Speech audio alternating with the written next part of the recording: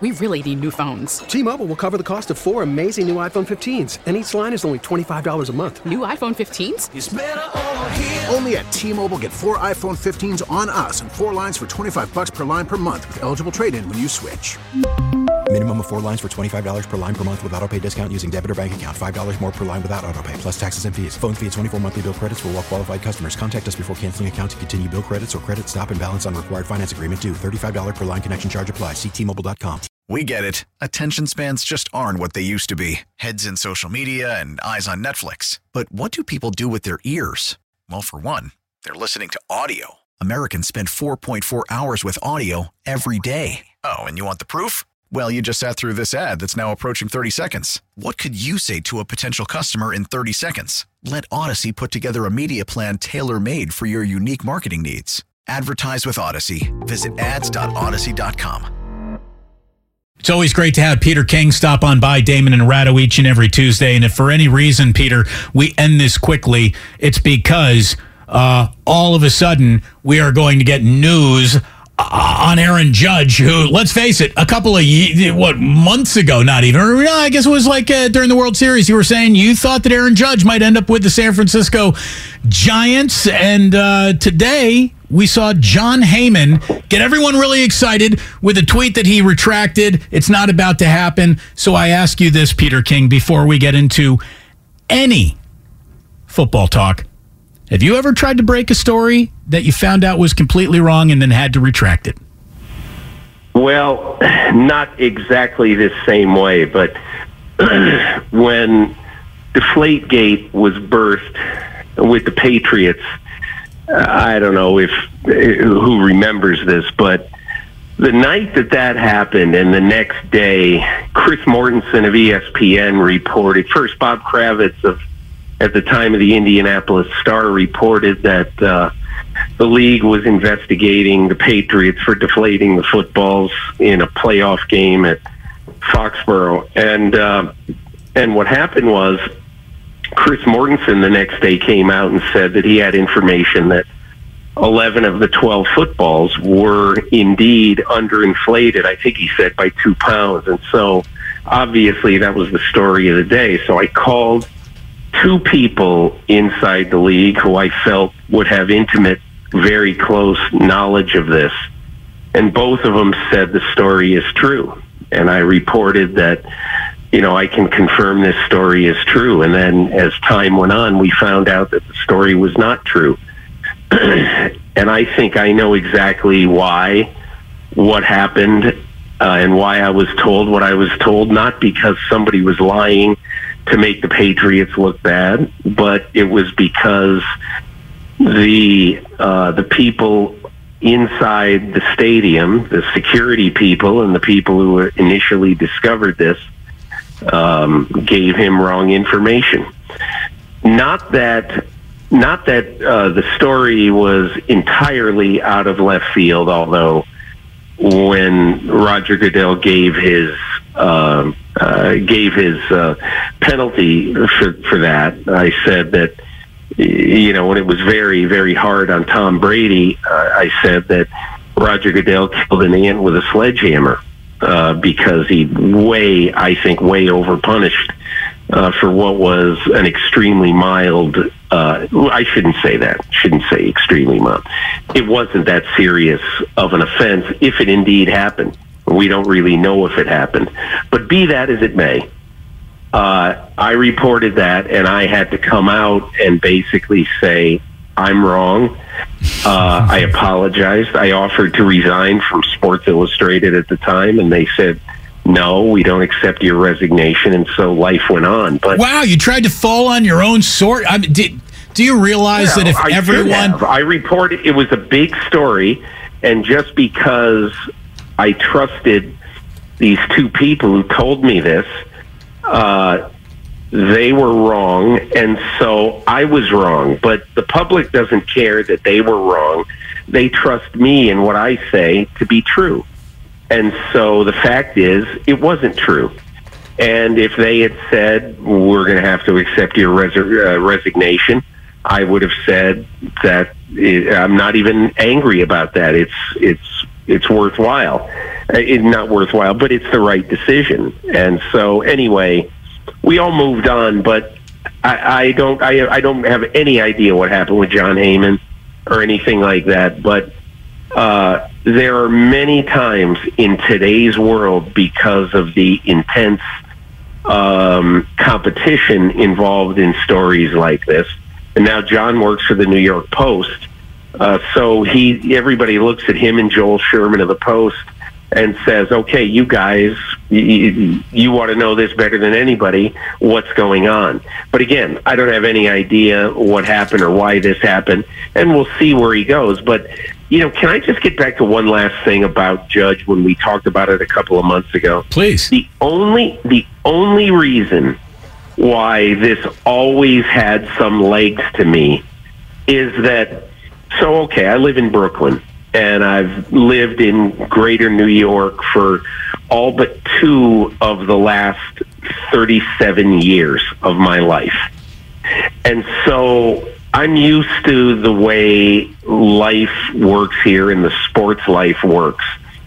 And if you live here, and I'm a big baseball fan, you can tell the players in all sports who love playing here and maybe the players who don't really love playing here. Yeah. Like Jacob deGrom, I could just tell this guy doesn't like New York.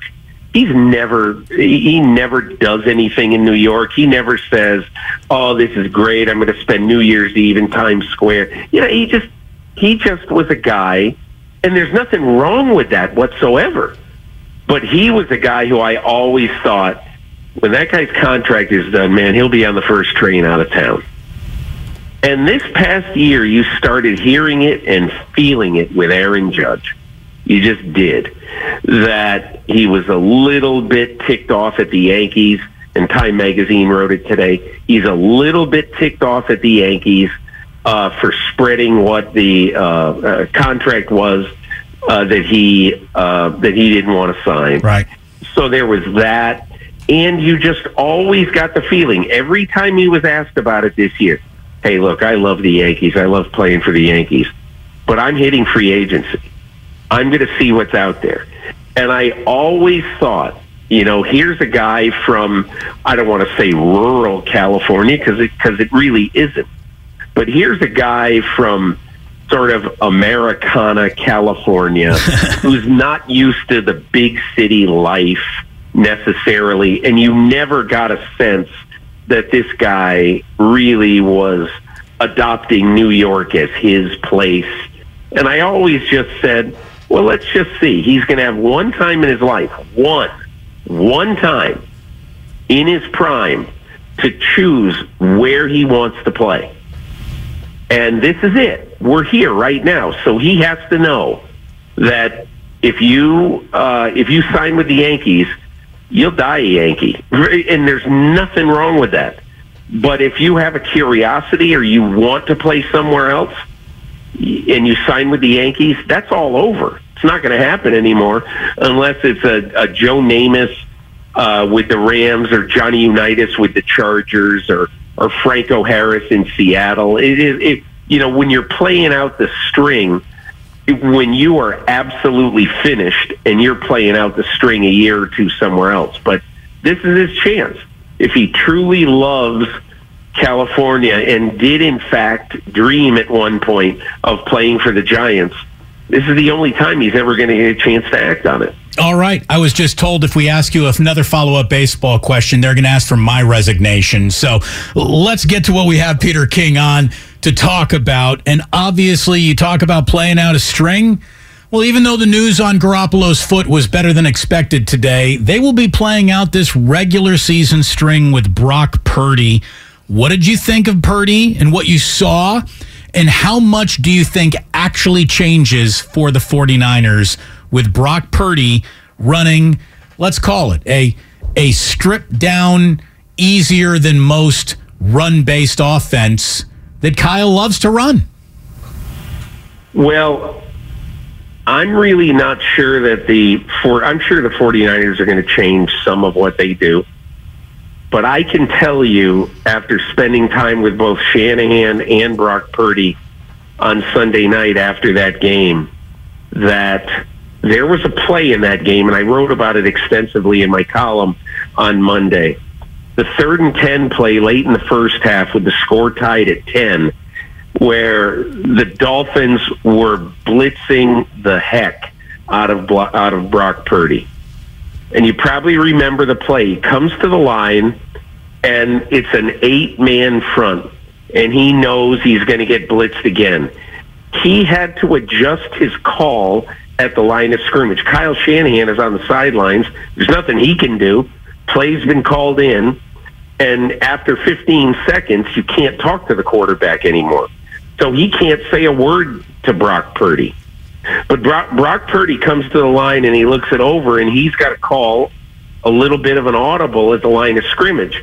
And what he does is he basically calls something out at the line that tells George Kittle, hey, listen, cut your route a little bit short because I'm going to get killed here by somebody. I don't know who it is.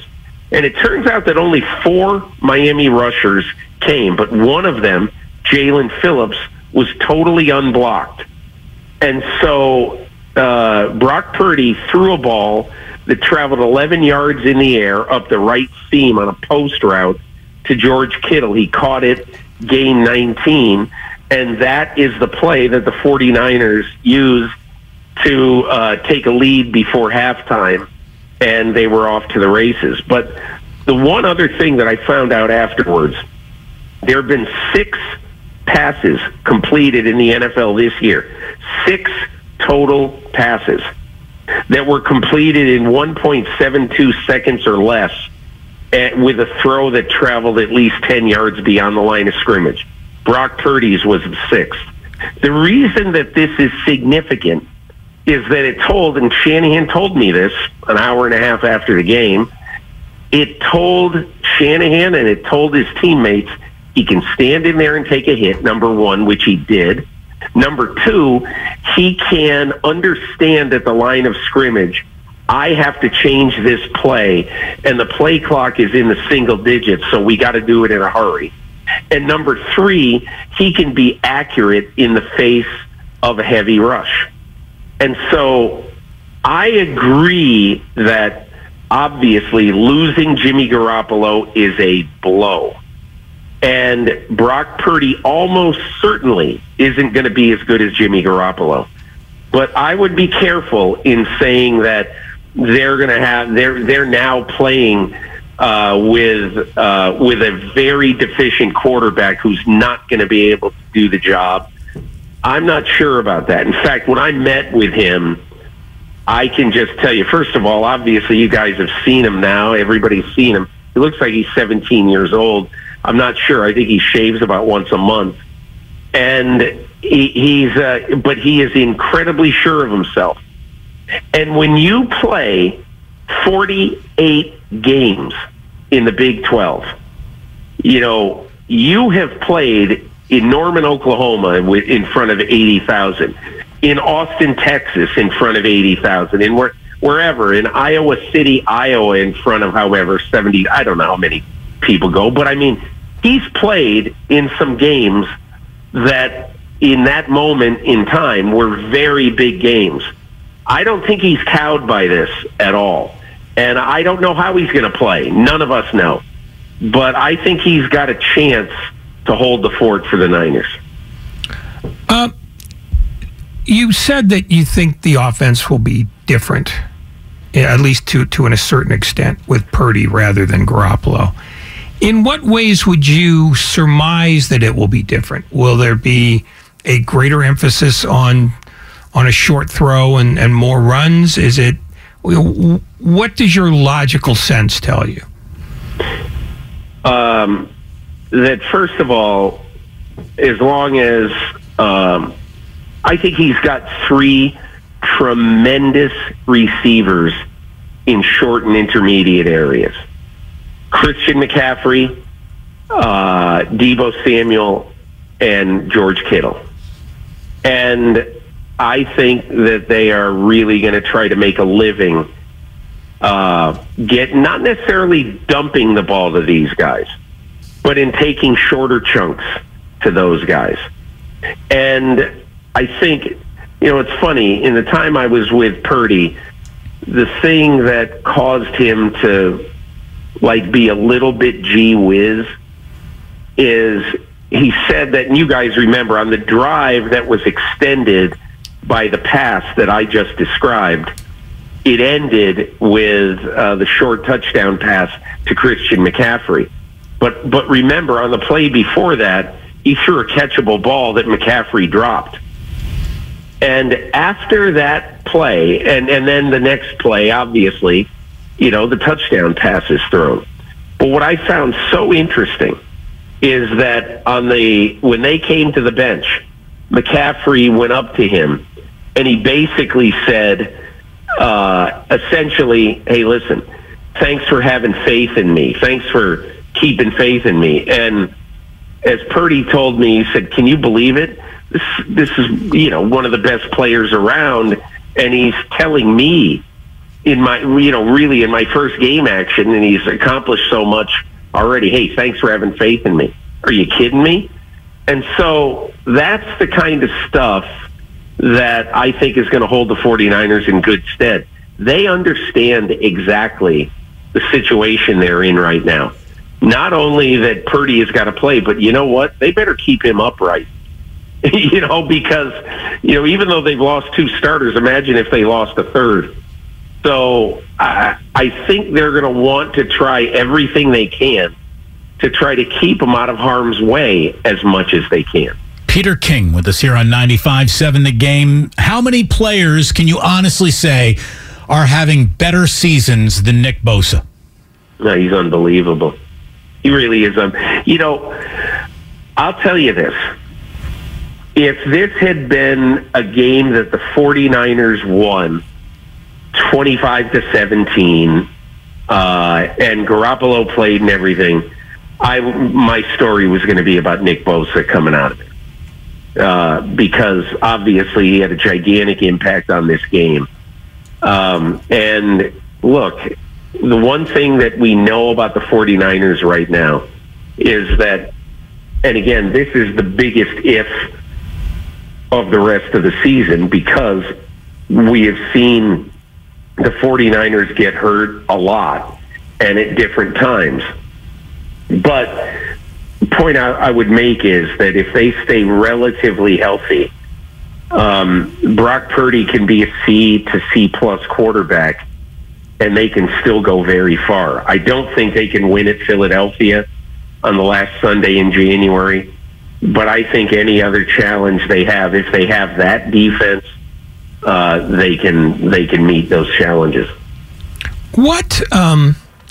Okay, since you broached the subject, what teams do the 49ers, as presently constructed and with no further injury issues, what are the teams you don't think they can beat come January, including Philadelphia? Well, I mean, to me, the big question is, and again, I wrote the other day, I mean, I am not a huge fan of if the season ended today, but, if the season did end today and the 49ers won their first playoff game, their second one practically would be on the road in Minnesota against the Vikings. I think they could win that game. I think Minnesota is a good matchup for them because I think that Cousins, when pressured, is able to be affected, and he would be affected on the fast turf of U.S. Bank Field against this front. But again, we're talking a game that is 7 weeks away, or 6 weeks away, rather, which the only reason I emphasize that, it is 7 weeks away. The only reason I emphasize that is that the 49ers play so friggin' hard that, I mean, you have no idea whether the injury bug is going to bite them at all by the end of the year. But as of right now, I think they would have a very good chance to beat Minnesota. But I think going to Philadelphia is a little bit different kettle of fish because the Eagles have a great offensive line. They have weapons all over the offense. They can run it very well. And I think the Eagles are going to be a hard out for anybody, certainly anybody in the NFC. But the way I would design the playoffs right now, or the way I would look at the playoffs right now, it'd be the 49ers likely as the third seed if they win the division. So then they would play the sixth seed, which would be, let's just say for the sake of argument, Washington, the Giants, or Seattle. Probably. That's a probably. And the other game, would be, 5 and 4 would be Dallas and Tampa.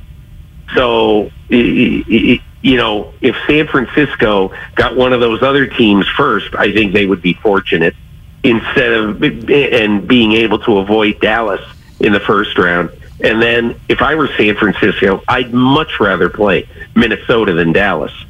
So, it could be that the Eagles will take care of Dallas for San Francisco or for anybody else. But Philadelphia is the only team. I think Dallas would be very hard for the Niners to beat in the playoffs because they're on fire offensively right now.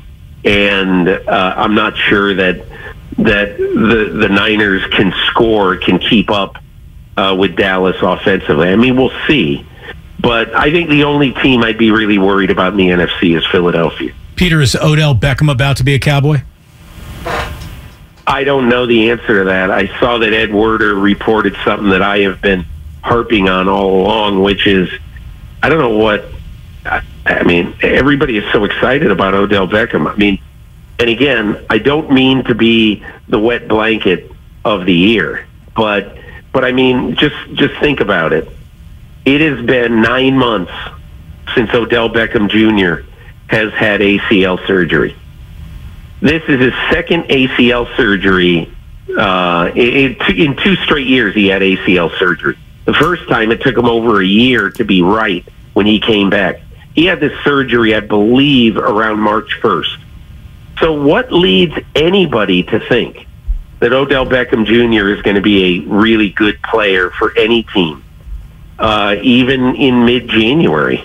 That's still just 10.5 months removed from surgery. And Ed Werder reported today that Cowboys have some concerns about Beckham's ability to be anywhere near 100%, even by the middle of January. So again, we'll see what happens, but I'm not sure anybody putting a lot of eggs in that basket is very smart. 2 years ago, the NFC East was top to bottom awful, one of the worst divisions ever in the history of the sport. How does that compare with the AFC South this year? And might that be worse than the 2020 division? AFC South or NFC South? They're both bad. They're both awful, but terrible. I think the 3 teams in the AFC South are significantly worse than the 3 bad teams in the NFC South.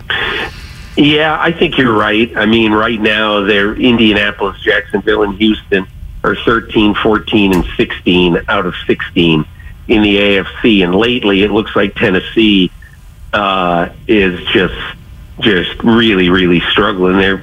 I mean, you can't make an impact in the playoffs in 2022 scoring 18 points a game, and that's what Tennessee's average this year. I guess I would say that the thing that really stands out about the NFC East a couple of years ago is how horrendous they all were on offense, and that really it's just a little bit different this year. It's not quite as bad. Jacksonville has had some good days. Indianapolis has had a couple of good days, and it seemed like 3 years 3 years ago, whenever it was, 2 years ago, that the NFC East, it was just an absolute offensive wasteland. But here's the one thing I would say about this year's NFC East. On a given day, any team, any of those 4 teams, can hold the opposition under 10 points. And that is a tremendous strength of a team, especially going into the latter part of the season. Peter King with us here on Damon and Ratto. Knowing that the Denver Broncos are about to be in the Russell Wilson business at least a year or two more, because that's just how that works. Yeah. Why in God's name are they still in the Nathaniel Hackett business? They have an owner who can fire a coach, and that's couch cushion money to him. What are they waiting for? I don't think it has anything to do with the money, of course. I mean, the owner of the team is worth $70 billion. But it has to do with the fact that Nathaniel Hackett hired a neophyte coaching staff for the most part. Most of the guys on his staff are fairly inexperienced. And even if, let's just say, I mean, a lot of people have theorized, well, who would be the head coach? Well, you might say, hey, why don't you give it to Dom Capers? Well, Dom Capers is 72 years old, I think. I mean, is that going to help, and is it going to help Russell Wilson? Or even if you give it to, the number 2 in command on offense now is Clint Kubiak. I don't know. I don't know what good that does right now. So to me, I don't know what good it would do to fire him right now, other than for the fans to be able to say, ding dong, the witch is dead. And plus, here's the other one thing, all right? So a lot of people have talked about, look, the owners are not married to this coach. They had nothing to do with hiring him, had nothing to do with hiring the GM, had nothing to do with signing or with trading for Russell Wilson. And I think one of the things that I heard right from the start is that this group, this ownership group, is going to be deliberate in figuring out how active they want to be, whether they want to be big league people, whether they want to be on the committees and try to be influential. They've just owned this team for 15 minutes. And I think that's the biggest reason why they haven't fired Nathaniel Hackett. Do you think Jim Harbaugh returns to the NFL, or is he using NFL opportunities to get another extension out of Michigan? I don't know. I guess the one thing I would say is that he'll probably never be hotter than he is right now, and he's going to have, theoretically, at least 1 or 2 teams that would be absolutely desperate to have him. Denver is one. Indianapolis might be another one. I think that if Indianapolis could get in the Jim Harbaugh business, there's a lot of people, fans, media, veteran Colt watchers, who think that Jim Irsay would be smitten with the prospect of bringing Jim Harbaugh in. So I think that's a possibility. And I think the other possibility in Denver is interesting for Harbaugh, because he could make $1 jillion and he would be in charge of fixing Russell Wilson. I think that would appeal to Harbaugh. But, we'll see. There are going to be other jobs. Sean Payton is out there. I don't think Sean Payton has any interest in going to Denver. I doubt he has any interest in going to Indianapolis. He can't go to Carolina because the ownership would never trade him in the division.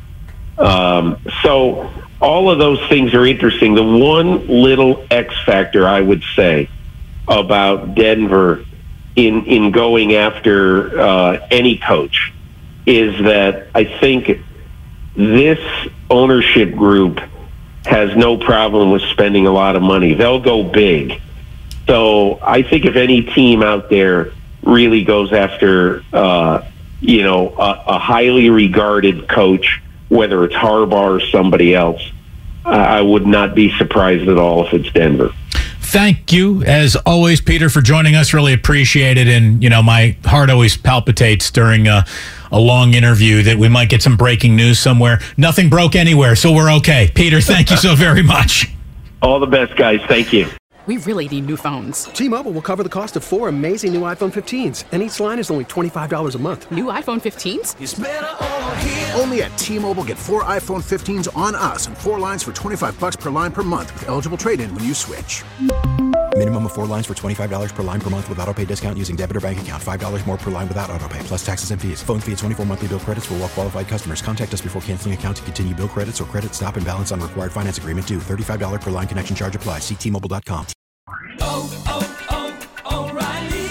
Protect your vehicle's engine with a full synthetic oil change and save with Mobil 1 at O'Reilly Auto Parts. Purchase 5 quarts of Mobil 1 full synthetic motor oil and receive a $10 O'Reilly gift card after rebate. See store for details. With your Mobil 1 purchase, you'll also receive 2 times points during O Rewards Bonus Points Month at O'Reilly Auto Parts. O'Reilly Auto Parts. We get it. Attention spans just aren't what they used to be. Heads in social media and eyes on Netflix. But what do people do with their ears? Well, for one, they're listening to audio. Americans spend 4.4 hours with audio every day. Oh, and you want the proof? Well, you just sat through this ad that's now approaching 30 seconds. What could you say to a potential customer in 30 seconds? Let Odyssey put together a media plan tailor-made for your unique marketing needs. Advertise with Odyssey. Visit ads.odyssey.com.